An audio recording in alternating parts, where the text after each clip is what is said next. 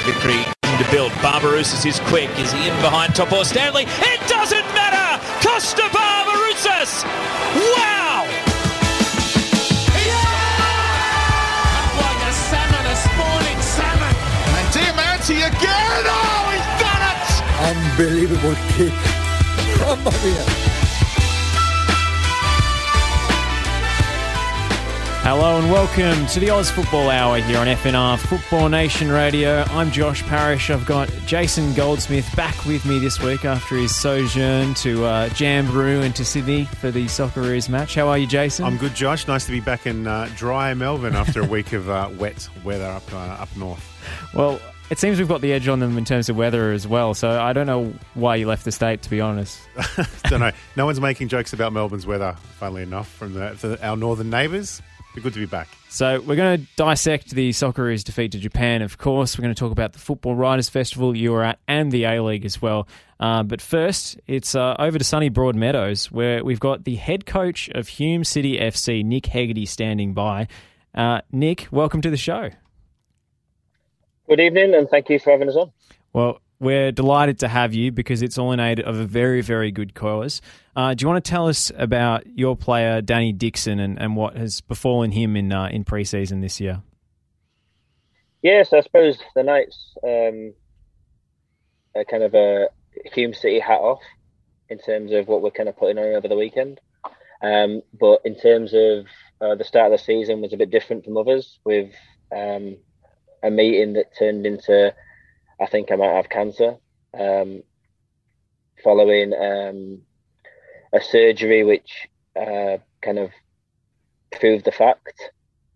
And again, the ability of taking somebody through that story and not wanting really anybody to know, to then getting into the place where we can try and raise awareness for everybody else going through the same thing has been an interesting thing to kind of, in a very small part, I would imagine, from my own side, guide him through.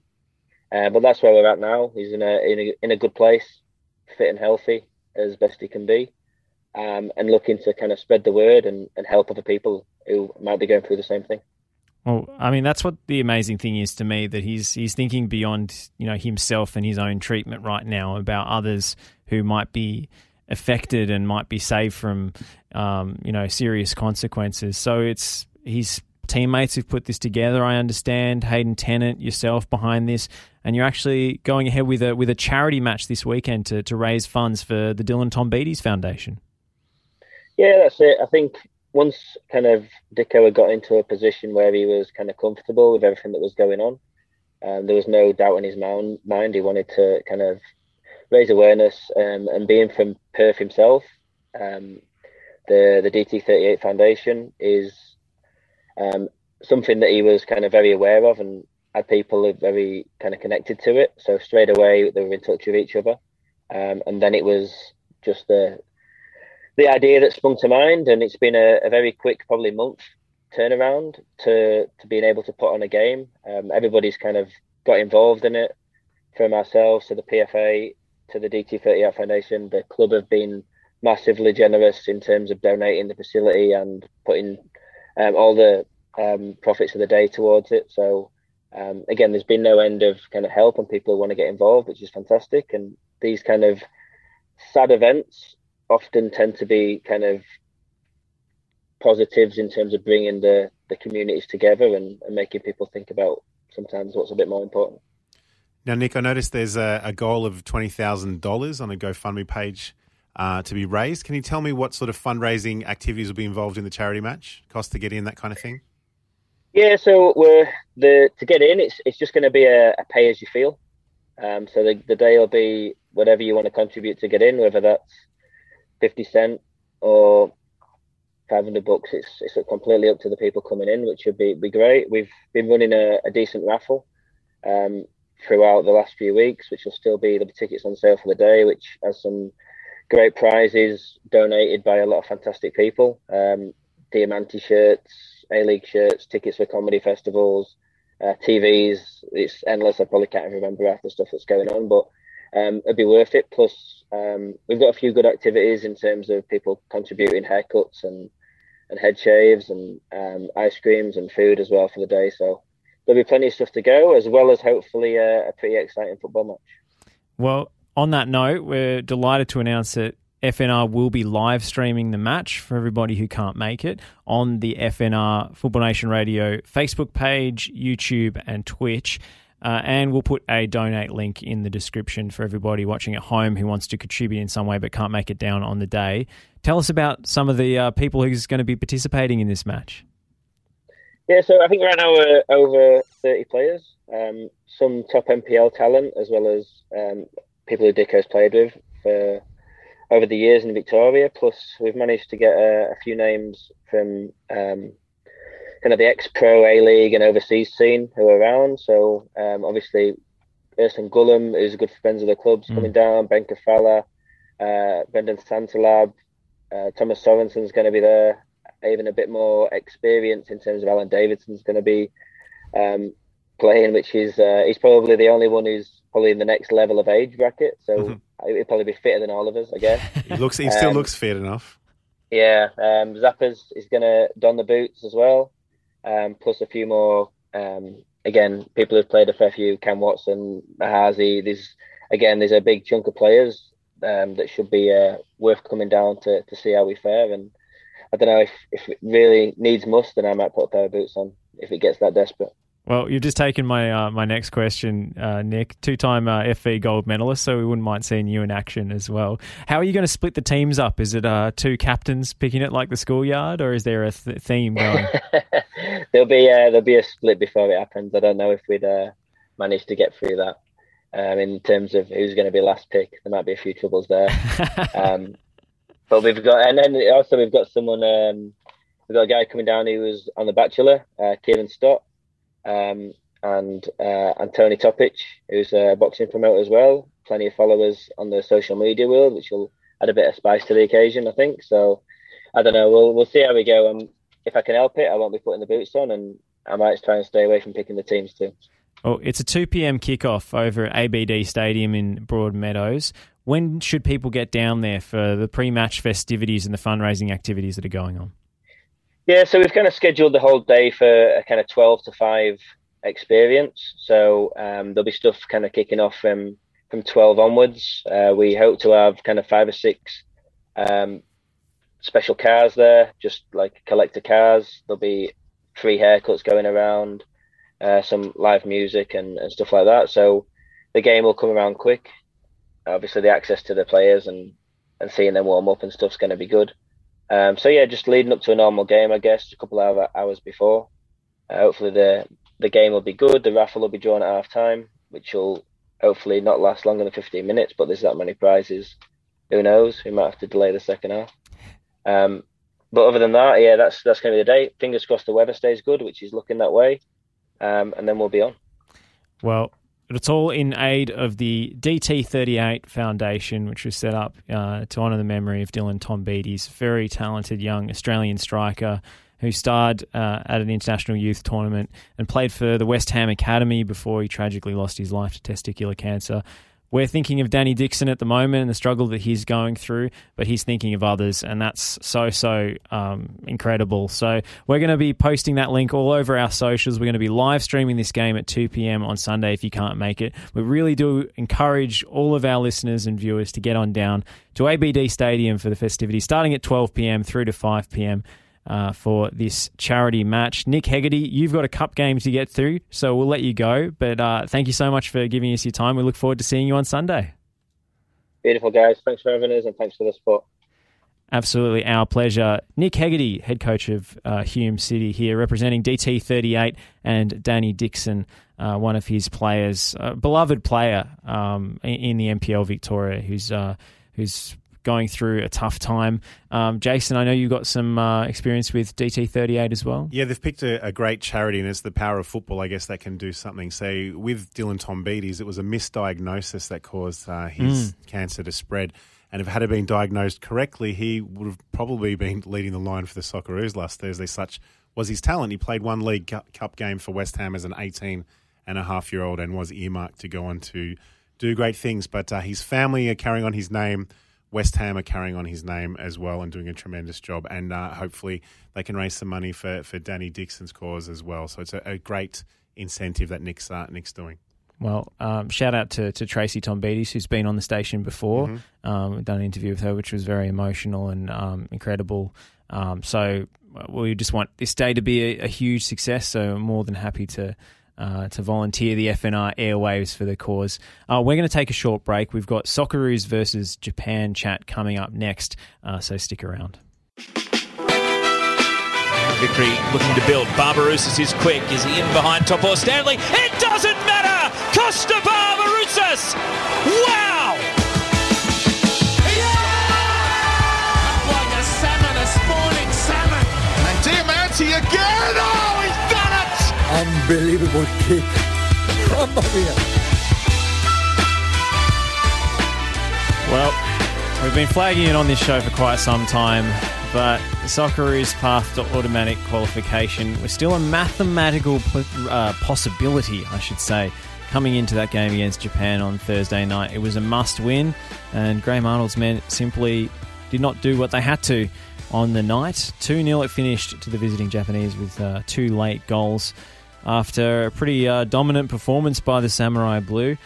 I'm Josh Parrish. I've got Jason Goldsmith here with me, who was actually at the game in Sydney. Jason, it was horrible weather. We've established that already. But it was a pretty horrible spectacle on the pitch as well. It was. And, the 2-0 result is not unexpected. Like, we've been talking about it for a while.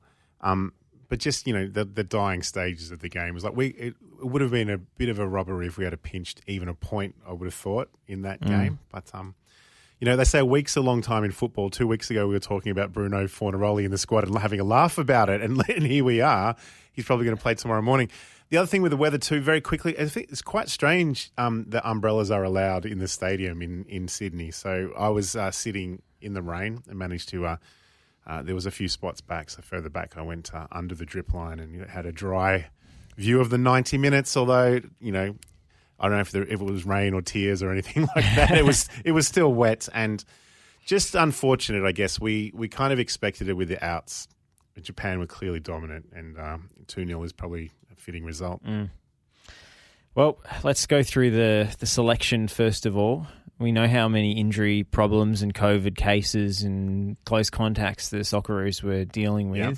But going with a midfield double pivot of debutant Johnny Stensness and the pretty inexperienced Connor Metcalf seemed like a gamble that didn't quite pay off for Graham Arnold.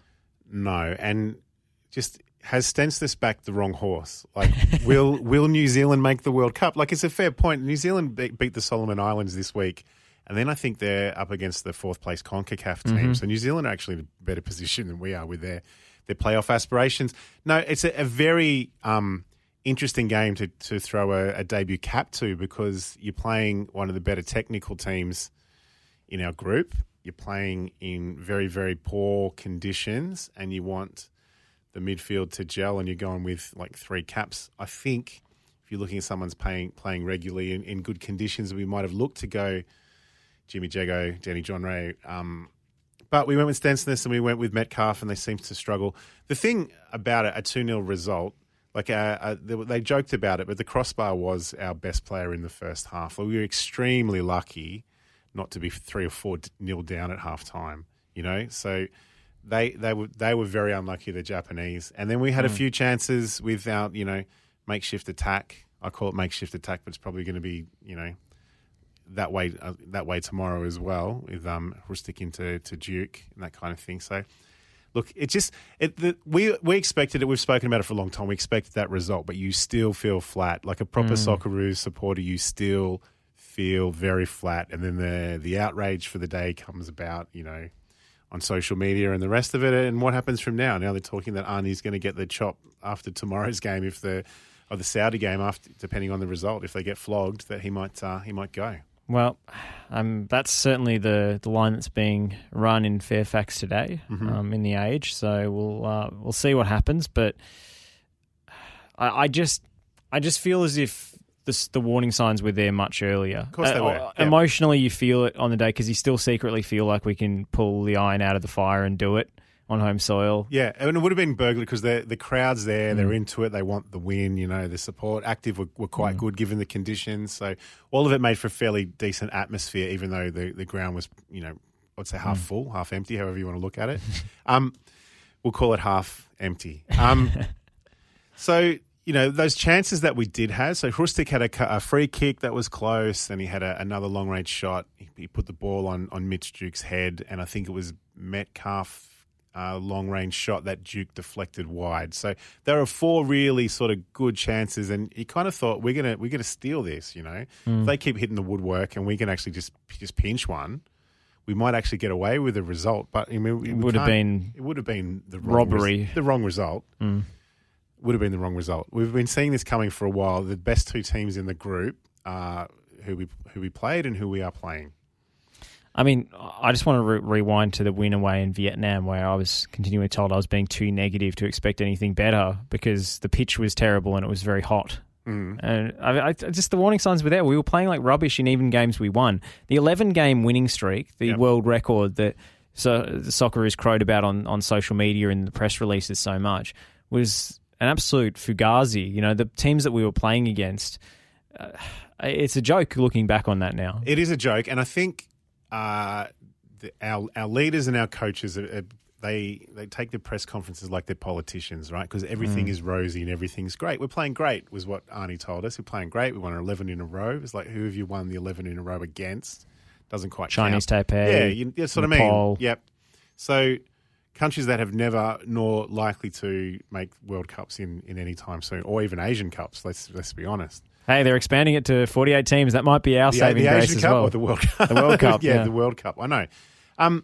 Maybe we need some of those cultures that are a bit more frank and direct. Like we talk about the Dutch being so like, Pim Verbeek saying, I'm not picking anyone in the A-League or that kind of thing. Maybe we needed some more directness other than painting a rosy picture that's not really rosy. When you fail to get results that you need to qualify and make the top 2, that's the problem, So, yes, it's and the other thing about it as well, we've seen this coming for a long time, but they will blame COVID, and they've already started that narrative where it's like, I was going to try and develop the youth, but COVID happened, and didn't have our that's happened to every country, every qualifying country in the world in the different groups. And even if we had the first choice team available in this match and pull off an unexpected result when we couldn't beat Japan away from home and were very much second best that night as well, going away to Jeddah to play Saudi Arabia, I mean, that's a very tough fixture even when you're at full stretch. So the games that the points that we dropped against China, against Oman, these draw against Saudi, the draw against Saudi Arabia at home when had chances to go ahead and then let the control of the match slip in the last 25 minutes because the Socceroos just simply couldn't keep the ball. Like that's the glaring thing for me. Missed opportunities earlier in the campaign. The Japanese, the game against Japan was a poor performance and we completely dominated on our own patch, and it is a bit humiliating. It could have been more if Minamino hadn't hit the crossbar so many times. But that's not...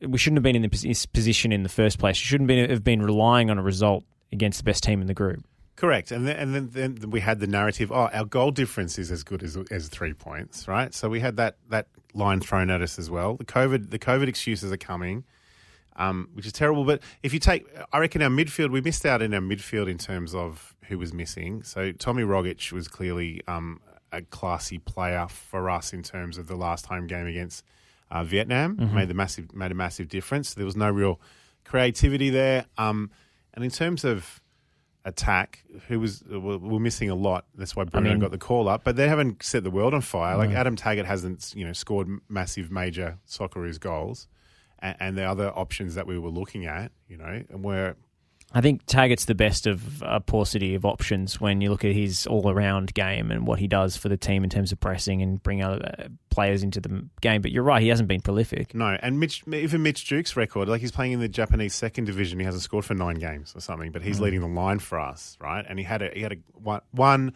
possibly 2 chances that maybe we needed to throw Bruno Fornaroli in there to get into the game, get into the tempo. We were picking a 34-year-old that's got some ability to create that maybe we needed him because we looked flat. We didn't look like beating any of these players. Ryan Grant was never going to beat anyone in a one-on-one. Tilio did off the bench. Falami got like a minute, so he couldn't really tell. And Hrustic's good with a dead ball, but when he tried to take... I mean, you were talking off-air about him being out of position, but dead ball, he's amazing, and he's going to be a very, very strong Socceroo for a long time to come. But in those conditions, trying to take on some of the Japanese, he got found out a little bit. I think this game has provoked, as always, a massive existential crisis about the production line and the cattle and so forth. And there's many conversations to be had there. But when it comes down to it, Graham Arnold has done less with more when it comes to the talent in the national team and hasn't given players opportunities at early stages so he could rely on them in this match. Correct. Like Tilio is the prime example of that. Our one shining light who is not trusted when the chips are down at all. And Jeanro falls into that category as well. And even Hrustic and Jeanro, in Arnold's mind, because he thinks of everything through this one system and this one prism, they're both number 10s. Yeah. And when you look at what Toulouse do in Ligue 2, I've been watching a few of their highlights because I was curious, and they play 4-3-3. Yeah. And Jeanro is just one of the 2 8s, 10s, whatever you want to call it. But he can play with another attacking creative player. You don't have to be wedded to this double pivot at all times. But Graham Arnold has shown no propensity to change the shape, no propensity to include more than one creative midfielder at a team. So God forbid, Aiden Hrustic would have someone to combine with. You saw how frustrated he was at the end of the game. Oh, yeah. He was kicking advertising hoardings. He was booting balls into the stands. And that's born of a frustration of having no help and being the sole player who's presenting between the lines. He was so isolated, playing so high up the pitch as a second striker. At Eintracht Frankfurt, when he does play, he plays as one of the 2 central midfielders. So he's very versatile, and we haven't made the most of his skill set.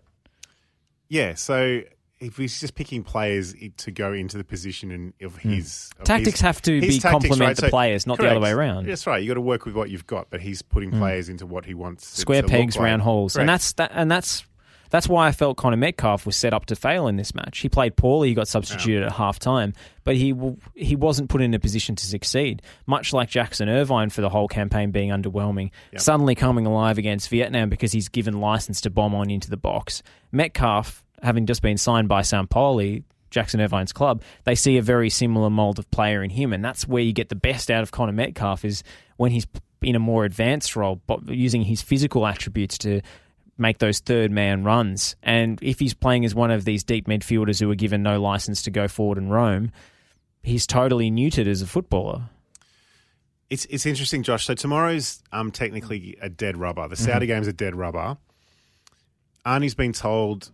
Arnie has told us he's going to play the kids, right? So within the squad, that you would think that means that John Rue gets to play. Nathaniel Atkinson will get his first cap. Sure. You'd think Nick D'Agostino might get his first cap. If he's fit, yeah. Falami will get more minutes, right? So if he plays the kids, that's who's in the squad. Connor Metcalfe has to play again because you want to get more game time or get him more caps. But if he plays the kids and they get flogged, they get thumped, right? His job's in major trouble, right? So from self-preservation mode, what does he do? Does he play the kids like he said, or does he go into his normal formation because he wants to hold on and take him to the playoff? Because as Robbie Slater says, well, Ange took us to a playoff. Let's not forget that. Even though he was calling for Ange's head at the time. Which is very easily Googleable. Yeah, no, I agree with that. But it's like he forgets that everyone can just look up his old articles and find out what he was saying. I'm not sure that Robbie listens to our show. It would be nice if he does. But his article on the weekend saying, FA haven't come out to back Arnie is just a very, very interesting take. That we talk about we talk about Football Australia really not pulling together the same way a lot. And different factions and factions and fractions and that kind of thing. It'll be interesting to see what he does because he should play the kids and give them more time in a hostile environment or playing in the Middle East, which we will do for the third place playoff. That's a guarantee.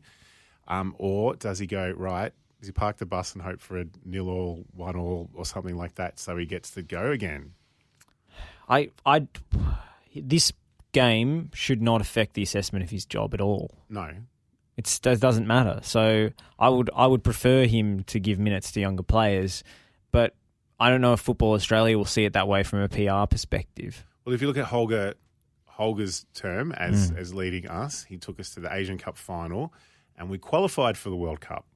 But then we lost 6-0 and 6-0 and then he got the chop, right? So we didn't do nearly as well in the Asian Cup. We have a PR conscious federation is what you're saying. Yeah, it's all politicians and stuff. But do you think he'll keep his job after tomorrow, regardless of the result?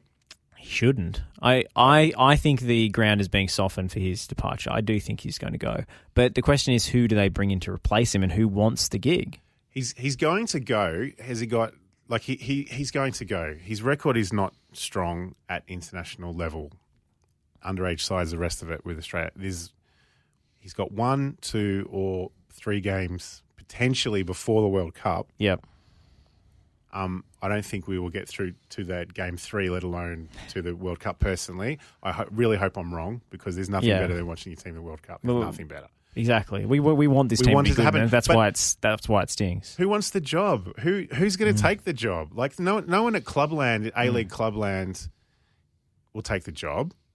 They're talking Popovic and Ante Milicic and I'm not sure who else, Corica. Who's gonna take this role? Why would you give up a nice, safe weekly club gig for this hiding to nothing playoff situation? Because it is a playoff situation. But we have a history of parachuting in a saviour that might get us there. It worked with Gus Hiddink. And it almost worked with Venables. And it almost worked with Eltel, right? So do they do it? That's the move. Honestly, that has to be because the revenue from qualifying for the World Cup is something like $17 million.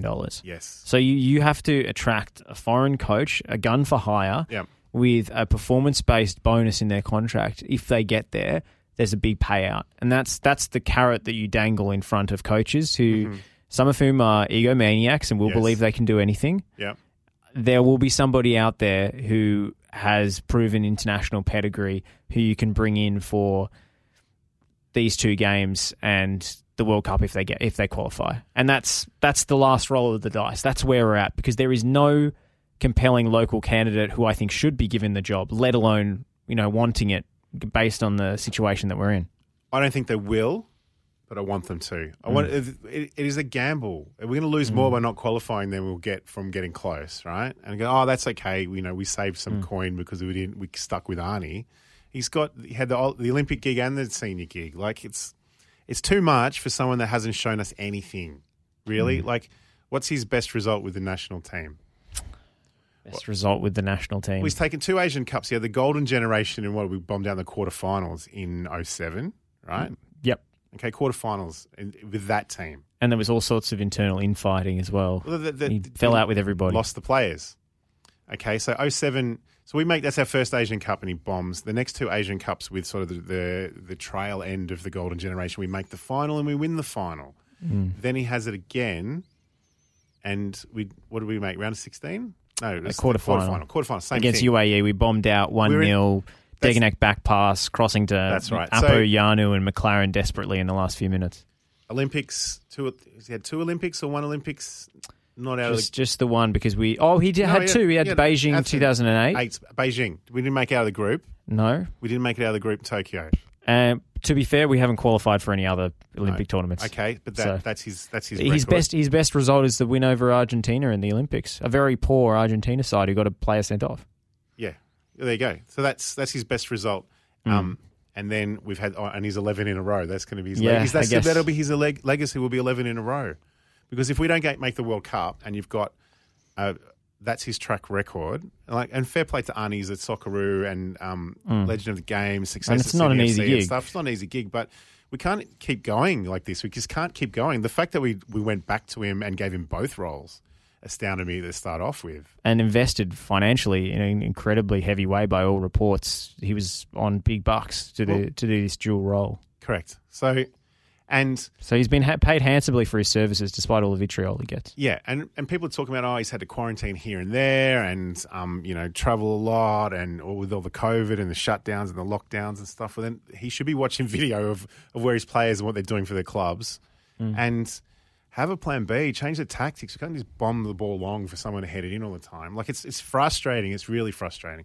So I hope they do it, but we this is the problem. We can't cheer for us to get flogged tomorrow. That's not in our nature. We want the kids to do well. I hope he plays the kids and they do well. But yeah, playoff situation. We've done it twice. We almost did it. Almost made it the first time. We missed out the second. Well, sorry, we missed out the first time. Made it the second time. Everyone remembers the 06, the golden generation that started us.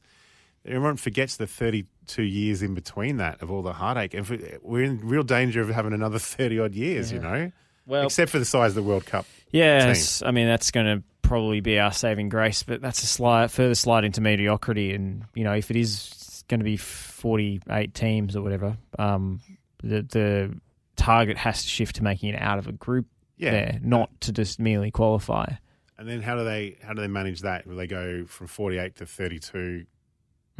There's like a second group stage. It's terrible. Yeah. It's a terrible new format, but they're probably going to do it at USA, Canada, Mexico, that crazy multi-country tournament that's planned for 2026. That would actually be a great World Cup to go to because you've got the rectangular stadiums already in place for that North American market anyway. And it would be a pretty good party. But you don't want to go there to watch a 2-0 loss, 3-0 loss, hoping you burgle out of a group. And the way we're tracking, if we're in groups of 3 or 4 at that large World Cup, we're not going to be seated near the top. We'll have our group of death every single time. So we need to do something.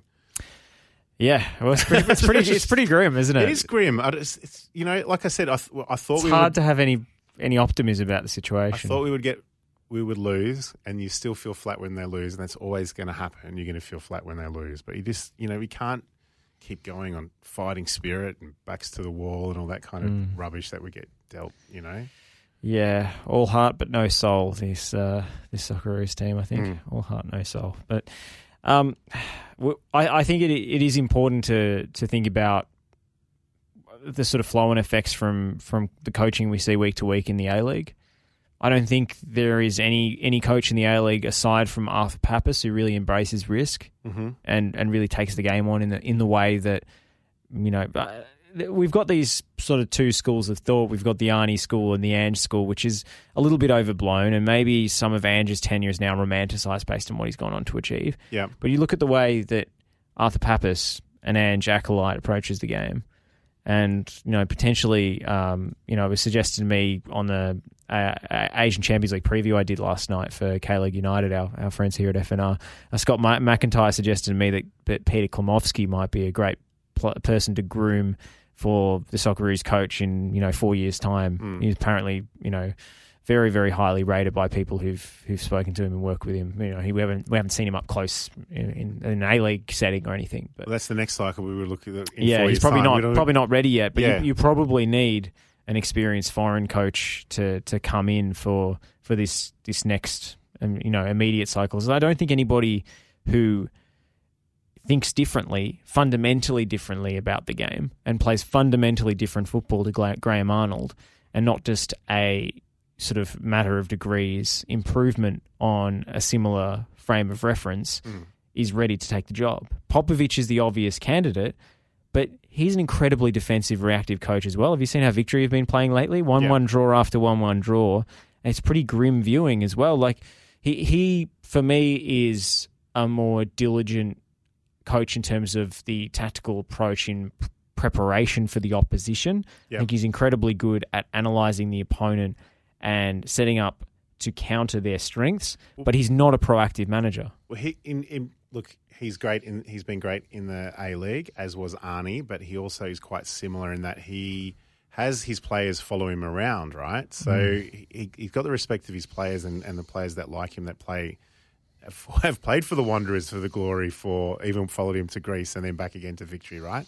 So Arnie's not reliance, but Arnie's punt on a Sydney FC player or a Mariner and the rest of it is, we're not stupid. We can see it, right? So we need someone that shakes it up, someone that can recognise the footballers, that doesn't, that has that. You can have that instant spark, I guess, and reaction to try and do it. So. All I want is a national team that I'm proud of what they're trying to do. Yeah, that's all I want. I just want to be proud of of the intent. Yep. Even if it doesn't work, Correct.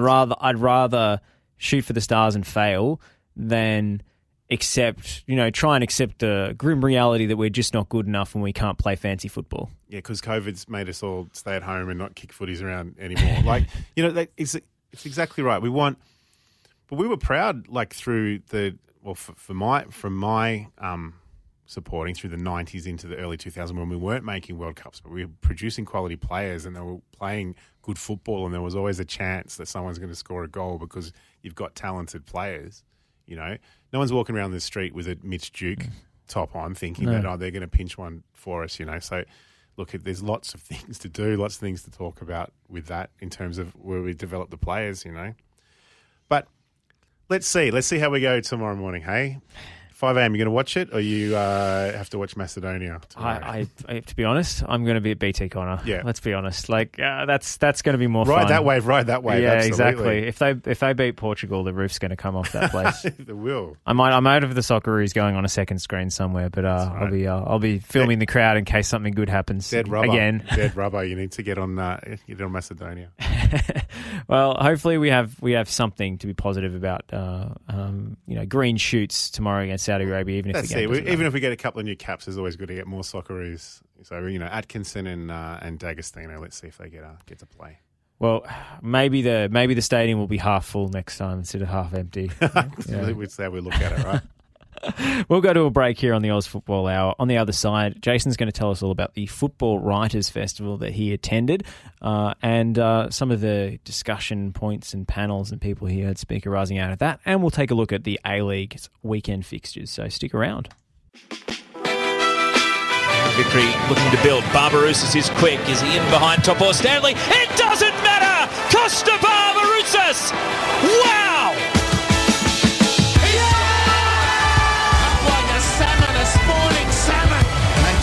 Again! Oh, he's done it! Unbelievable kick. Mamma mia. Well, we're trying to relive some old times and get the pulse racing Lift again. The mood a bit. Lifting the mood and talking about the good old days. You're up in Jamboree over the weekend for the Football Writers Festival.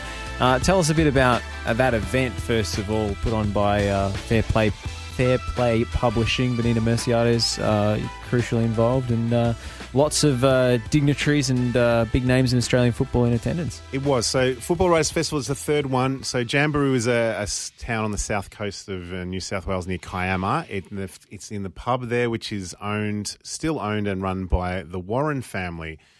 Johnny Warren's brother Ross and son Jamie. And there's just amazing memorabilia on the walls at that place. It's really, really good. And the Football Writers Festival, we talk about all parts of Australian football history, or everyone. So James Johnson was there from Football Australia, Danny Townsend from the APL, but then you had the PFA, you had Football Coaches Association with Gary Cole, you had the AAFC, you have many former Socceroos, former Matildas, former Socceroos coaches. We talked about books, but we talked about other parts of the game, and maybe the two major speakers that sort of that could come back and save the game. Maybe Brendan Schwab and Craig Foster both spoke there as well, which is amazing. So it was a really fun event. A lot of like-minded people like us talking about the game, all different aspects, from the cost of playing at grassroots to how do we develop elite talent when they go to Europe and back and forth. So it really is quite good. They had enough different functions. They had a breakfast with Heather Garriott to talk about what the Women's World Cup legacy will leave us. Photo exhibition, trivia night with the Ladies League girls, which was lots of fun after a few drinks. And that was the weekend. So it was good. So despite the gloom and doom of Thursday night's result, it was actually nice to be around a lot of football people and talk a lot of things. Who was the most impressive speaker for you? What were the nuggets of wisdom that you took away? What really is still sort of resonating with you after the weekend? Fozzie, Craig Foster is It's a real shame that we've lost him to the game, but it's not a real shame of the advocacy that he's doing for refugees and the like. So he's an amazing still on speaker. Stan Sport FC, of course. Yeah, of course. We hear his views on Australian football again, which is nice to have him still tangentially involved at least. Yeah, Adrian Archuli from SBS was the MC for the whole event. Obviously knows him quite well from SBS and introduced him as the Prime Minister of Australian football. The Prime Minister of Australian football. He was fantastic. Some of the other nuggets that we got out of it, Danny Townsend was interesting from APL, and we discussed how the split from Football Australia has gone. And he likened it to the uncoupling was likened to a couple of divorced parents that are dropping the kids off but hoping not to pass each other in the driveway. Which didn't fill me with too much confidence with the way things are going. I think that's revealing a little too much about the vibe, Danny. I know it was interesting, but the one thing that I did, only from our conversation with the likes of Daniel Sturridge and Jason Cummings, is that the marquee money will come in the next couple of years. They're going to spend big. And this is digging into the Silver Lake funds, Yeah, the Silver Lake funds. He said there'll be some marquee spending to get some players back. Interesting one whether or not that works or not. One thing actually that did, there's a book called Code Wars that comes out that Dr. Hunter Fujak has put out, which is a really interesting read. He talks about rugby union, rugby league, Australian rules and football or soccer, and in terms of how it goes in terms of participation, the advertising dollar, TV rights and that kind of thing. And he suggested the most successful Australian football events are the likes of Barcelona or Real Madrid playing a Melbourne Victory or a Central Coast Mariners. You mentioned LA Galaxy. The stuff that we kind of laughed at a little bit, that's the one that gets the eyeballs on the TV and the people through to the crowd, and that would be the hope to get crossover, and that someone's watching the international team against the A-League team, and that they might go, oh, if there's an A-League team, it might move some people across that way, which was interesting because it's, I guess, football purists and people within the game don't particularly like so much. We joked about the half and half scarves of the A-League All-Stars. And to be fair, I was reflecting on that conversation, and to be fair, I don't mind when there's an A-League team as one of the competitors. Yep. I actually think that's good. Okay. When it's the A-League All-Stars, yes, and it's supposedly the best of the competition, but they've had no time to train together and they're actually a rabble, yep, I think that's an empty concept that actually devalues the league when they end up inevitably not playing as well as an individual club side would. Yep. I do think it's a bit of a rip-off and a money spinner I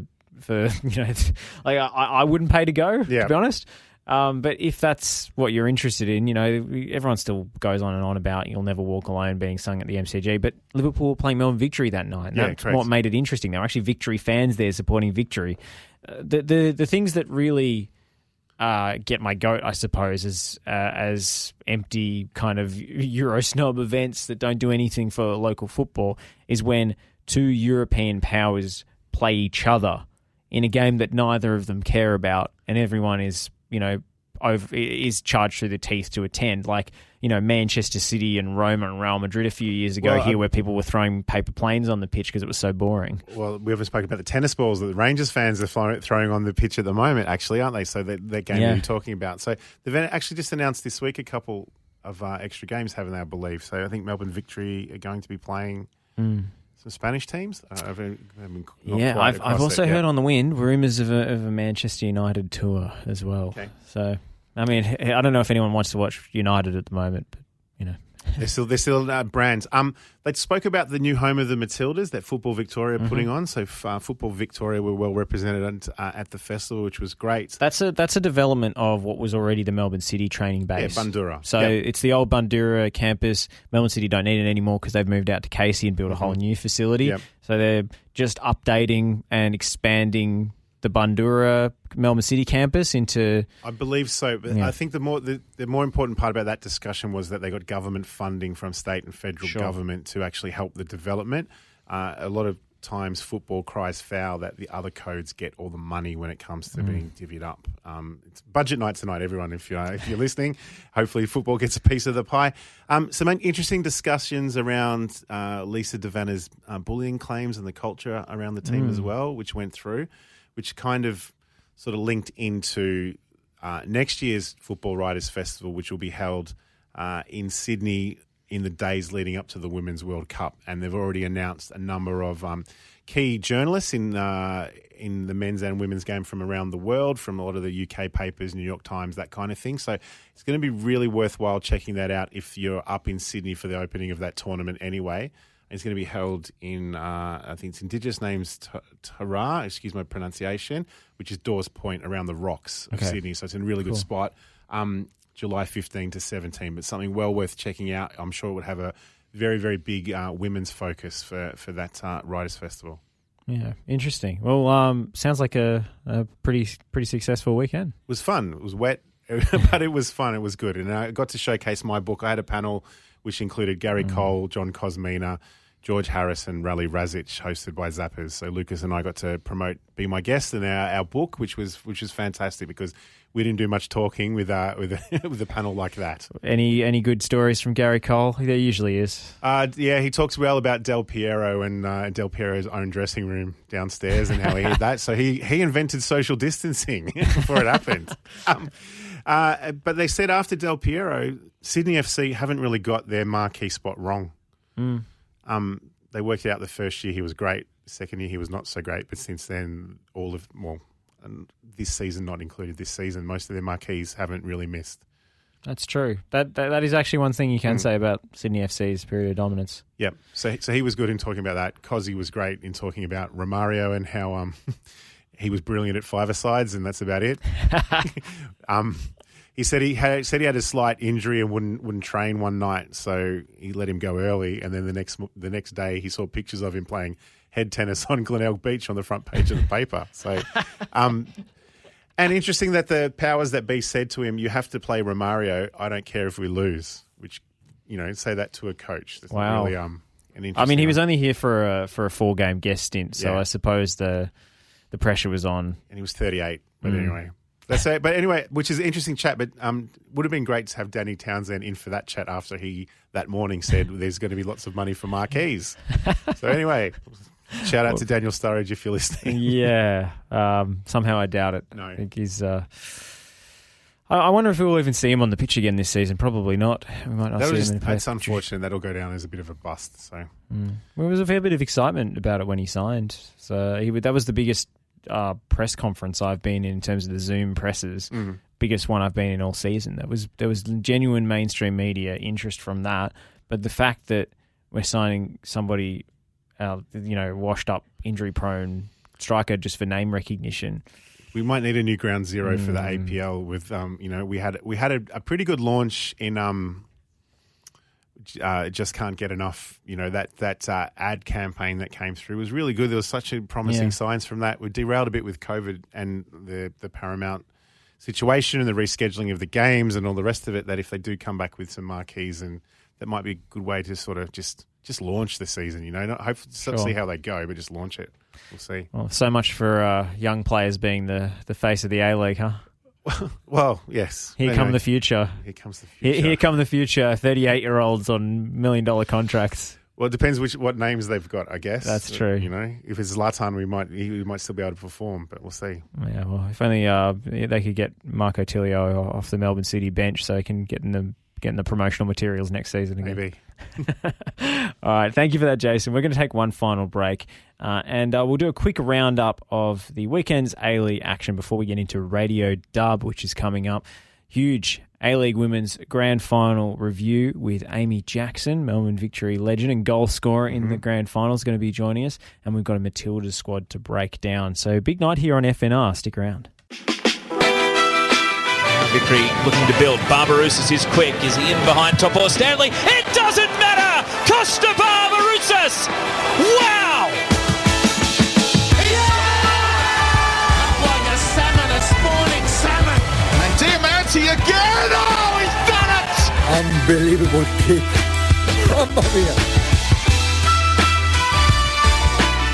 Back for the final time this evening on FNI Football Nation Radio. This is the Oz Football Hour. If you've missed any of today's show, it'll be up on the podcast platforms shortly. We talked with Nick Hegarty, the head coach of Hume City, who's working with the Dylan Tombides Foundation this weekend to raise money for their player Danny Dixon, who's been diagnosed with testicular cancer, and for DT38 for testicular cancer prevention and awareness. So they're going ahead with a charity game this weekend. The FNR is going to be live streaming Sunday at 2 p.m. But if you're going to get down there to ABD Stadium, the festivities go from 12 p.m. to 5 p.m. There's going to be all sorts of activities and fundraisers and things on show. So Did it get time for a free haircut, do you think, yeah, Josh? Good time for a free haircut. And entry is pay as you feel, which is fantastic. Perfect. So good cause, going to be a good day. And if you can't make it, we'll have the live stream and the donation link up. A-League action on the weekend was sort of an afterthought from the Socceroos, but a couple of interesting things to come out of the weekend. Firstly, the Newcastle Jets missing 6 starters through a COVID outbreak, unable to postpone the game as other teams have been able to throughout this season, because this is the first team to fall afoul of the deadline, by which now if a game is called off, it is a no result. Yeah. Yes. It is 0 points for both teams, a loss for both teams. So Newcastle forced to go ahead with basically their reserves, and they managed to knock off Sydney FC regardless. 17-year-old Archie Goodwin scores both goals. Unbelievable. There you go. And there's the youth we're crying out for, isn't it? Yeah. So Archie. It was what we needed, honestly. Yeah. It was absolutely the tonic that we needed the day after the Socceroos disappointment. Yep. Feel good story. And yeah, at 17-year-old scoring goals in our professional football is fantastic. And again, the backs to the wall story, completely and utterly.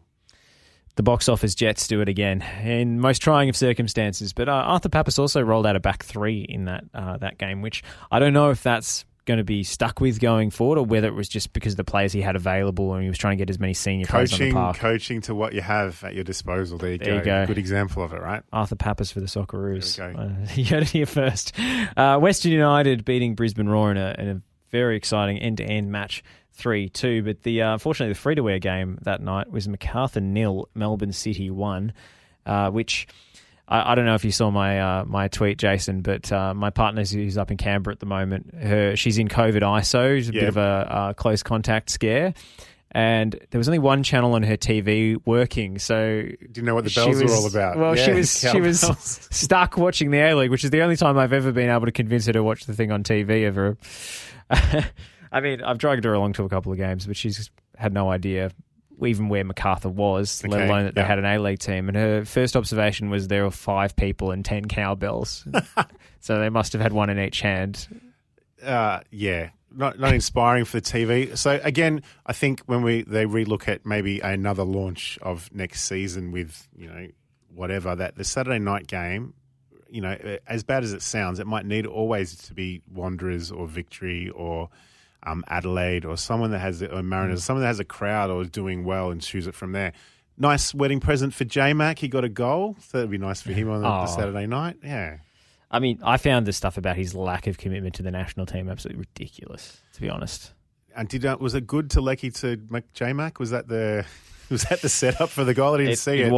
It was Lecky to J-Mac, which is a bit ironic. And we were talking last week about Curtis Good not being allowed to join up with the squad, and it does feel like CFG aren't playing by the same unwritten rules as everybody else. But true. As to whether that would have made a difference to the result, I have my doubts. I heard that the first time they put the squad together, that they needed to name, just in case, they named about 60 or 70 players. I think it was 50 is the preliminary squad. No, the one before it. So 50, the 50 that they named for Thursday, that Good one wasn't on that list. But the one before it, they named 60 on, and this is the whispers that I heard, and they said, that's a bit ridiculous, isn't it? Okay, we'll just name 50. So if he was on that squad, he would have gone. Anyway, not to worry. It didn't What's end up. done is done. He wouldn't have played anyway. He might have played against Saudi Arabia, maybe, possibly. But I don't think they would have picked him Thursday. Definitely not. He was injury cover. Central Coast Mariners 3, Adelaide United 0. Red card to Joe Gauchi affected this one, but I got to say, Arenya was outstanding, and I, after this match, I'm just on team Cap the Cum Dog. Yep. I'm all in. maybe that's what we need. Maybe we need a Scottish saviour that's going to come out. He's going to pull Jason Cummings out of the hat for the third place playoff. I mean, he's acclimatised to the heat now. I hate to dredge up the Bruno Fornaroli thing, but Jason Cummings is arguably in better form than he is. And 26. And he might actually have a future with the national team aside from his playoffs. So I'd be tempted to call him up, I I really would. And they were struggling for strikers like D'Agostino and Fornaroli. It was why wouldn't you put him in here? He's literally come here to play for the Socceroos. That's his aim. Anyway. I'm all in. I'm on board. Good result for Mariners. Yeah, definitely a good result for the Mariners. And lastly, Melbourne Victory won. Western Sydney Wanderers won, ended in controversial fashion with the late penalty. Tony Popovic thought it was offside before the handball from Hamill. They since released the VAR footage and the review that showed that they did check the offside. So I think it was a direct riposte to what Tony Popovic said in the post-match, which was very interesting that they went to that, because it seems to be only the correct decisions that they release the VAR footage for. But I guess they're running PR. It's not about showing us transparency. Correct. That's a tough drop in a couple of points there for Victory's tough, given the way the ladder is and. They've been doing that for weeks now. They've lacked decisiveness in front of goal. Marco Rojas is trying to walk the thing in instead of shooting every time. Marjota, albeit playing in teammates and combining really well as a sort of forward playmaker, can't hit the side of a barn door. So Victory in trouble again. They had that hangover after the FA Cup, and they've hit a bit of a slump again. Maybe once they get their players back from national team duty, you'll see them putting a few more goals in, but just draw after draw after draw. True. Still a few games in hand. The teams ahead of them have played 3, 2 and 4 more games. Well, that's all we've got time for tonight. We've got to make way for Radio Dub, so we will do so. Tomorrow night, there are 3 A-League games on a Wednesday night. That's the kind of season it is. So Sydney FC in action. They'll take on MacArthur. Brisbane Roar against Wellington Phoenix, both at 7:05, and then the late kickoff in Perth. Perth Glory taking on the box office Newcastle Jets. I know which one I'll be signing up for. If you can stay up so late, if you've been up early watching the Macedonian That's game, true. See how you go. Reconsidering my priorities now. But sleep's the option. Jason, thank you as always for your company. It's hopefully hasn't been too miserable for our audience watching along. You can't really blame us based on what was served up last we'll week. see how we go tomorrow. We have a different chat again next week. We might be talking about Arnie's dismissal, or we might be talking about radio silence if they keep him in the job. Well, that's all from us tonight. We'll sign off. Radio Dub coming up straight after, so don't go anywhere. Victory looking to build. Barbarouses is quick. Is he in behind Topo Stanley? It doesn't matter! Costa Barbarouses! Wow! Like a salmon, a spawning salmon. And Diamante again! Oh, he's done it! Unbelievable kick. Mamma mia.